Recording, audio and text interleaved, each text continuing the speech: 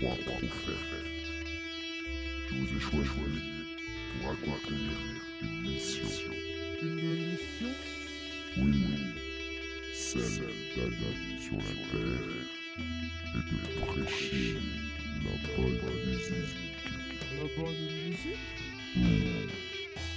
Pour cela, voici pour vous de la bonne herbe. Vous avez gagné de l'herbe. De l'herbe?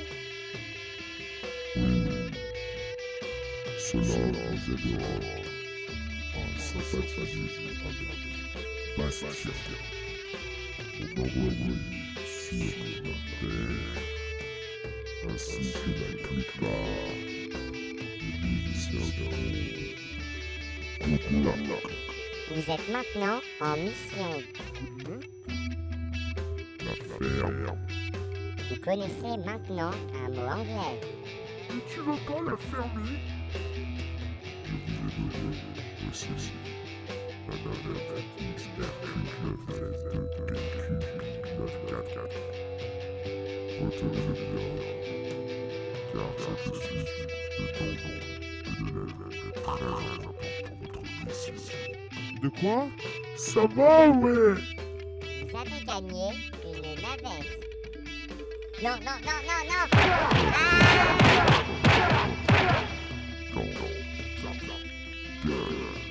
Voilà, maintenant t'as perdu toute crédibilité. Nos trois compagnons se dirigèrent vers la soucoupe X992 vers la soucoupe avec une envie particulière de sauver le monde.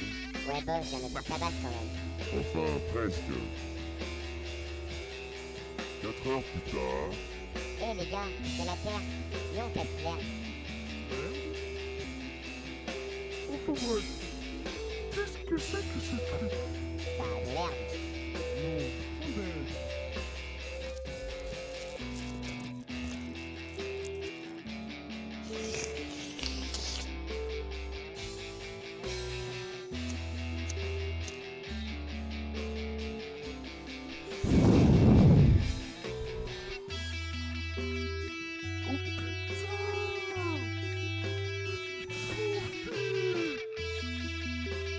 Des étoiles partout!